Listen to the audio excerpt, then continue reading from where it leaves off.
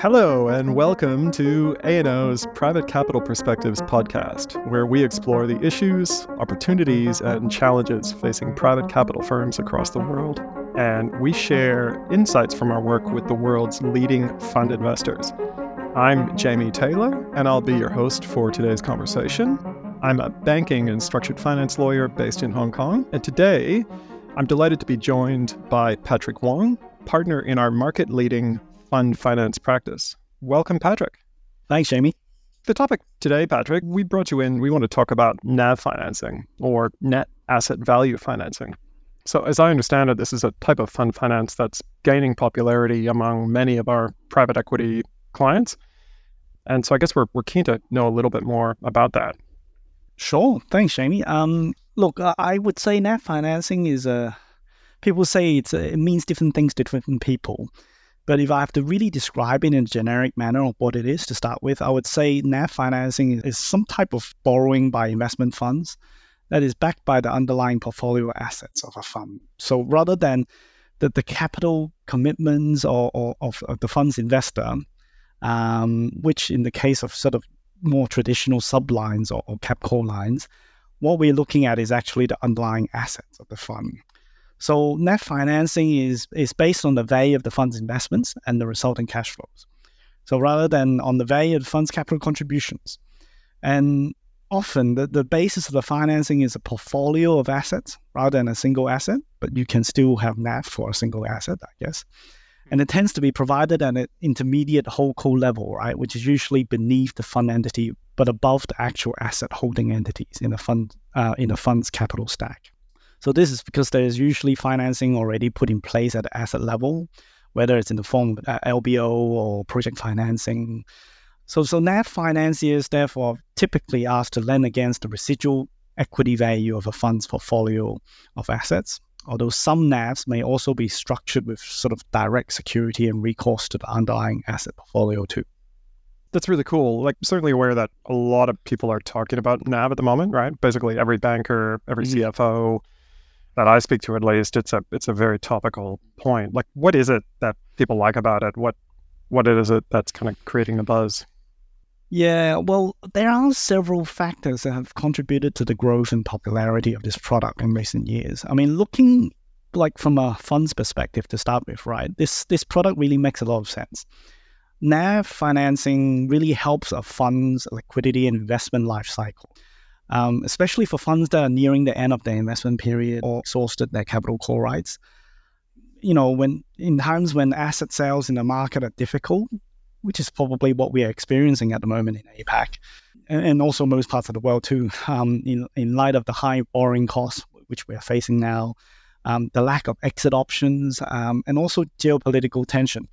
NAV financings allow the fund to actually hold on to its assets longer, if necessary, and exit it in an appropriate time rather than selling under pressure or to offer it on a discount. So essentially, it allows the fund to return capital to its investor faster, more efficiently, and sometimes even more tax efficiently. It can also give sort of liquidity and flexibility for a fund to make follow-on investments and then help in some refinancing scenarios, restructurings, or bolt-on acquisitions. So it can be quite flexible. And all this can be done without the need to seek investor approval or consent. Hey, that's a whole bunch of reasons why, people are talking about this type of product. I guess the question I have really is, why aren't we seeing more people pull the trigger and execute on this type of product? Yeah, there's a catch to everything, isn't there? Well, there are some challenges in putting together a NAV financing, and I'm talking from a NAV provider's perspective now. The complexity and the cost of structuring and negotiating a NAV financing involves a lot and a much deeper level of due diligence than your average transaction. There are a lot of issues from a valuation perspective. Structuring and legal documentation could be more complicated than, say, like a normal subline. So the diversity and complexity of the legal and regulatory framework across the APAC region also doesn't make things easy, right? You have all sorts of enforceability, perfection, security, priority issues with the portfolio assets. It could be quite complicated. And we've not mentioned, also the tax and withholding implications too. So all these factors make execution more challenging than usual, I'd say. Now, Every lender I've spoken to identified valuation, as I mentioned before, as probably the most challenging aspect that parties have to come to grips with on NAV. And the private nature of the investments means that there is no certainty that the reliability of the valuation and the audit information of the asset portfolio. So things can really vary depending on the type, stage, and location of the assets. And for this reason, I think the frequency, the method, and the independence of the valuation and audit processes can often be a heavy point of negotiation between sort of lenders and borrowers. To put it in more simple terms, right, if we are to look at it in a macro view of what a NAV financing is as a product, a lender is essentially being asked to bank against the residual equity value in the fund's portfolio assets. In most cases, there is already leverage at the asset level, so NAV providers are really asked to provide further leverage, right, at a holdco level above the asset holding companies. This means that the credit providers would, in most cases, right, be structurally subordinated to asset-level creditors to start with. And those assets very likely would have been taken, right, at that asset level as security. Now, of course, this is not to say that NAV financing cannot be secured at asset level, and we've seen quite a few of these structured. Is that more like private credit type assets? Yes. What type of assets do you see there? Yeah, absolutely, Jamie. Like credit funds, usually when they do a NAV line, it's more likely that the portfolio of loans, right, and credit would be available for the NAV financier because it's kind of hard to take out sort of back leverage. As you know, as a securitization and structured finance experts, it's less common to see an entire portfolio of credit being put on leverage. So it is more common to see credit assets being made available for a credit fund in terms of collateral and security for a NAV provider. What I'm kind of hearing from you is these deals can be pretty complicated and there's no one-size-fits-all solution, right? They're all kind of very bespoke, and I guess there's other factors that come into play, including the constitution or the rules of the fund and what it is and is not permitted to do. That's right, Jamie. I would say NAV financing is a rather sophisticated and nuanced financing tool that can offer significant benefits, but also means risks and challenges. And so you need to have a thorough understanding of the fund's objectives, the portfolio and investors, as well as the lender's own requirements and expectations and appetite. Now, for those who are more familiar with sort of corporate structures, right, you look at a company, a corporate structure, the thinking process for a NAV provider looking to structure a NAV financing would be very similar to a lender looking to provide holdco level financing to a corporate, which may have multiple investments. Now, the challenge is how to bank against that residual equity value in that corporate structure where senior creditors already rank ahead of you for most, if not all, of those investments. There is usually no direct recourse to underlying assets, but I mentioned before that's not always the case. And NAV providers usually are asked to get comfortable with a security package, which comprises really just with interest in the holding vehicles and any income that may be upstream from having received and having serviced the senior creditors. So we kind of touched on very briefly before that this might be the type of product that's suitable for private credit funds. What else are we saying in terms of underlying in the region? Yeah, I mean, some of our lender clients would tell us that it's probably easier to bank sort of infrastructure, real estate investments, and also, as we mentioned before, right, credit funds. For the simple, obvious reason that those portfolio assets for these funds, they tend to generate a more stable stream of regular cash flow to help the valuation aspect of the financing. But this is not to say that NAV financing can't be done, right, for a private equity fund. And this is where, a lot of CFO really wanted private equity funds where the exits are less sort of easy to achieve. We've seen one of our bank clients provide an NAV line to a PE fund which has a portfolio of 18 assets. And that particular lender was able to overcome all those challenges we just mentioned before because it knows that portfolio asset really well and have previously provided asset level financing. And I think they were the LBO bank for at least 6 of the 18 assets in that portfolio, and therefore was able to get comfortable with the valuation and the creditworthiness of these assets right from the get-go.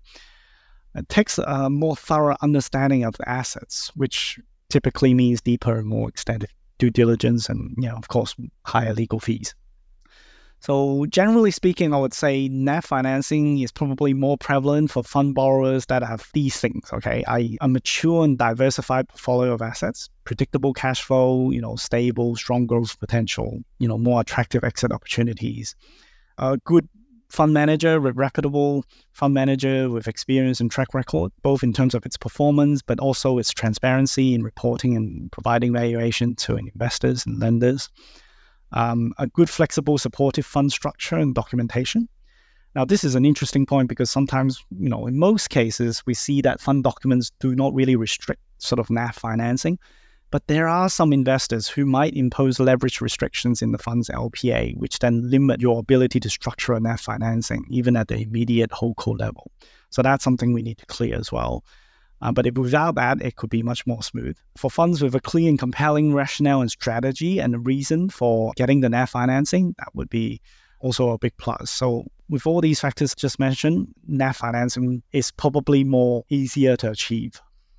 Yeah, okay. So just picking up on one of those points you made, the one around the flexible and supportive fund structure and documentation, are you seeing funds actively revisiting their documentation to facilitate this type of financing? Or is that something that people are talking about?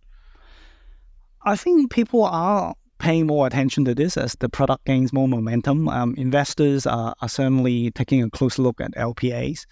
But then, having said that, I think there is sort of no standard template yet. There's no sort of standard position on this.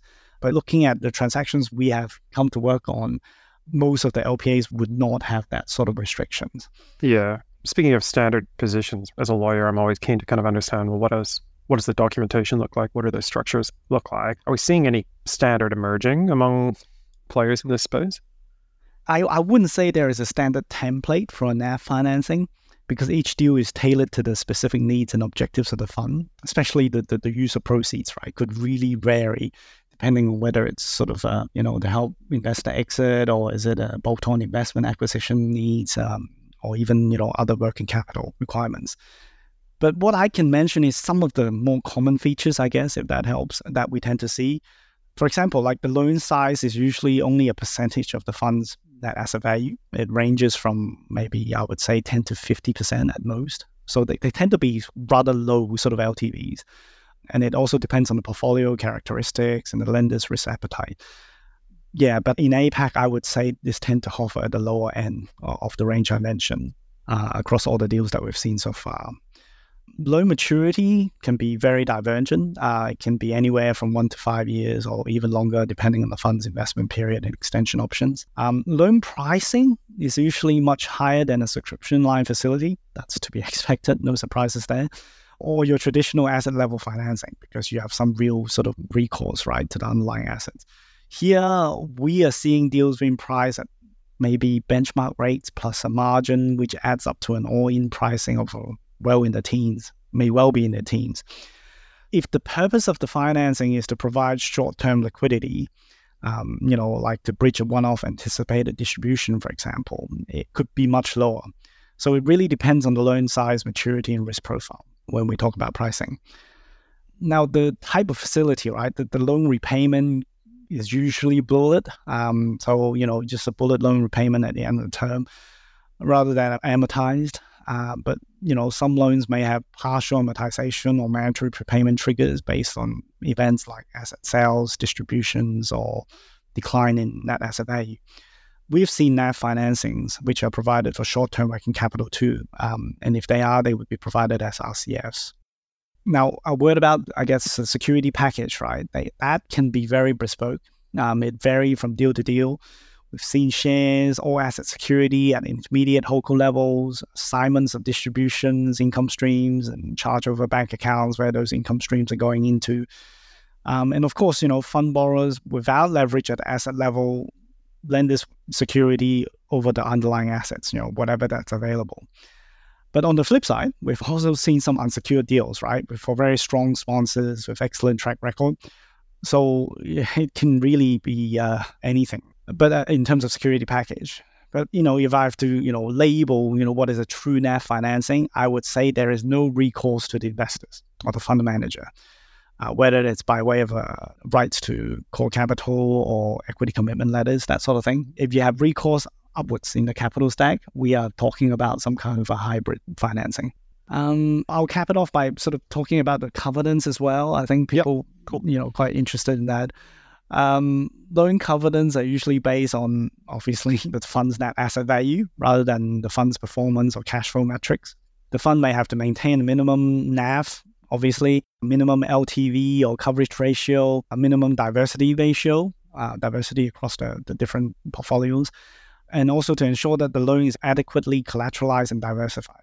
Having said all that, a lot of NAVs we have come across have tight restrictions on distributions and cash sweeps to ensure that that cash flow that we were talking about is adequately controlled. So the fund may also have to comply with certain reporting, information, and consent requirements to allow the lender to monitor the portfolio value and the fund's activities. That's all starting to sound very much like a typical asset-backed securitization type structure. And I guess it almost seems like the two products are starting to merge and meet in the middle, right? Yeah, absolutely. I think it's just a labeling thing, right? If you ask me, a NAV and an asset-backed lending, they're almost the same thing to some people. Yeah. Okay. So look, there's a lot in that, right? And I guess what I'm taking away from this conversation is that these types of deals are all very, very bespoke and very circumstance dependent. And there's no one-size-fits-all structure or format in terms of documentation, triggers, covenants, etc. That all sounds to me like it would be very difficult to bring one bank in, let alone a club or a syndicate of banks. Like, is that a fair comment? Are we seeing any syndicated or club deals in, NAV-style facilities? I think that's fair to say, yeah. NAV financing, the way I see it, is less of a product, but more of a sort of a tailored financing solution to address the specific needs of a fund borrower. Yes, they tend to be, more provided on a bilateral basis because different banks may have different requirements and different views on how they value and monitor the underlying portfolios. So it's quite hard for, two different financial institutions to see eye to eye on how to value the fund's sort of asset portfolio. Even a bank or a lender and the borrower may have its differences in how they look at the value of the underlying portfolio, let alone amongst banks. Yeah, and I can imagine the negotiations are pretty intense. So, Patrick, one other thing I kind of was wondering about, like, what, if any, restrictions do lenders usually apply to this financing in terms of the way it might be applied? Are there specific purposes that they intend it to go toward? It's a good question. I think to build a strong credit case, right, even with NAV providers who have great, risk appetite, there must be some kind of compelling story on the purpose of the financing. If proceeds are used to purely facilitate distributions to investors, right, you're basically letting them out. It would be difficult to approve, as no NAV provider would want to be left with the residual risk on an asset portfolio when the investors no longer have skin in the game, so to speak. There's simply no recourse against the fund manager at that point. So when there is a misalignment of interest between the fund manager and NAV provider, the risks of providing a NAV line is significantly increased. Credit approvers, they're not equipped to assess, the equity investment value, right? The potential and risk relating to the underlying assets. They are there to assess the credit risk in relation to the debt. So that purpose is actually fundamental when it comes to assessing whether a NAV financing is possible. Yeah, I guess tied in with sort of the purpose is, the negotiation process and the documentation requirements as well, right? The documents for NAV financing and the terms and conditions could be rather complex and bespoke for this reason. There's usually also some kind of borrowing base, which is linked with the detailed eligibility criteria for the portfolio of assets that you're banking against. LTV ratios, NAV covenants, most of the times, but not always, maybe a margin call mechanism, concentration limits, diversification requirements, cash sweeps, sometimes even intercreditor agreements, and, very stringent reporting and information covenants. Overall, as a package, compared with the more standard corporate lending subscriptions or working capital lines, these financings are rather bespoke and takes time and effort to negotiate and monitor. Okay, look, on that note, let's wrap up there. That's been super informative and I hope helpful to the listeners. So thanks for joining us, Patrick, today and sharing your insights. And thanks very much to the listeners for tuning in. If anybody out there has any questions or feedback on either today's topic or with regard to any future topics that you'd like to hear more about from the A&O team, just feel free to reach out. Patrick, myself, any other connection you might have with A&O, and we'll make that happen.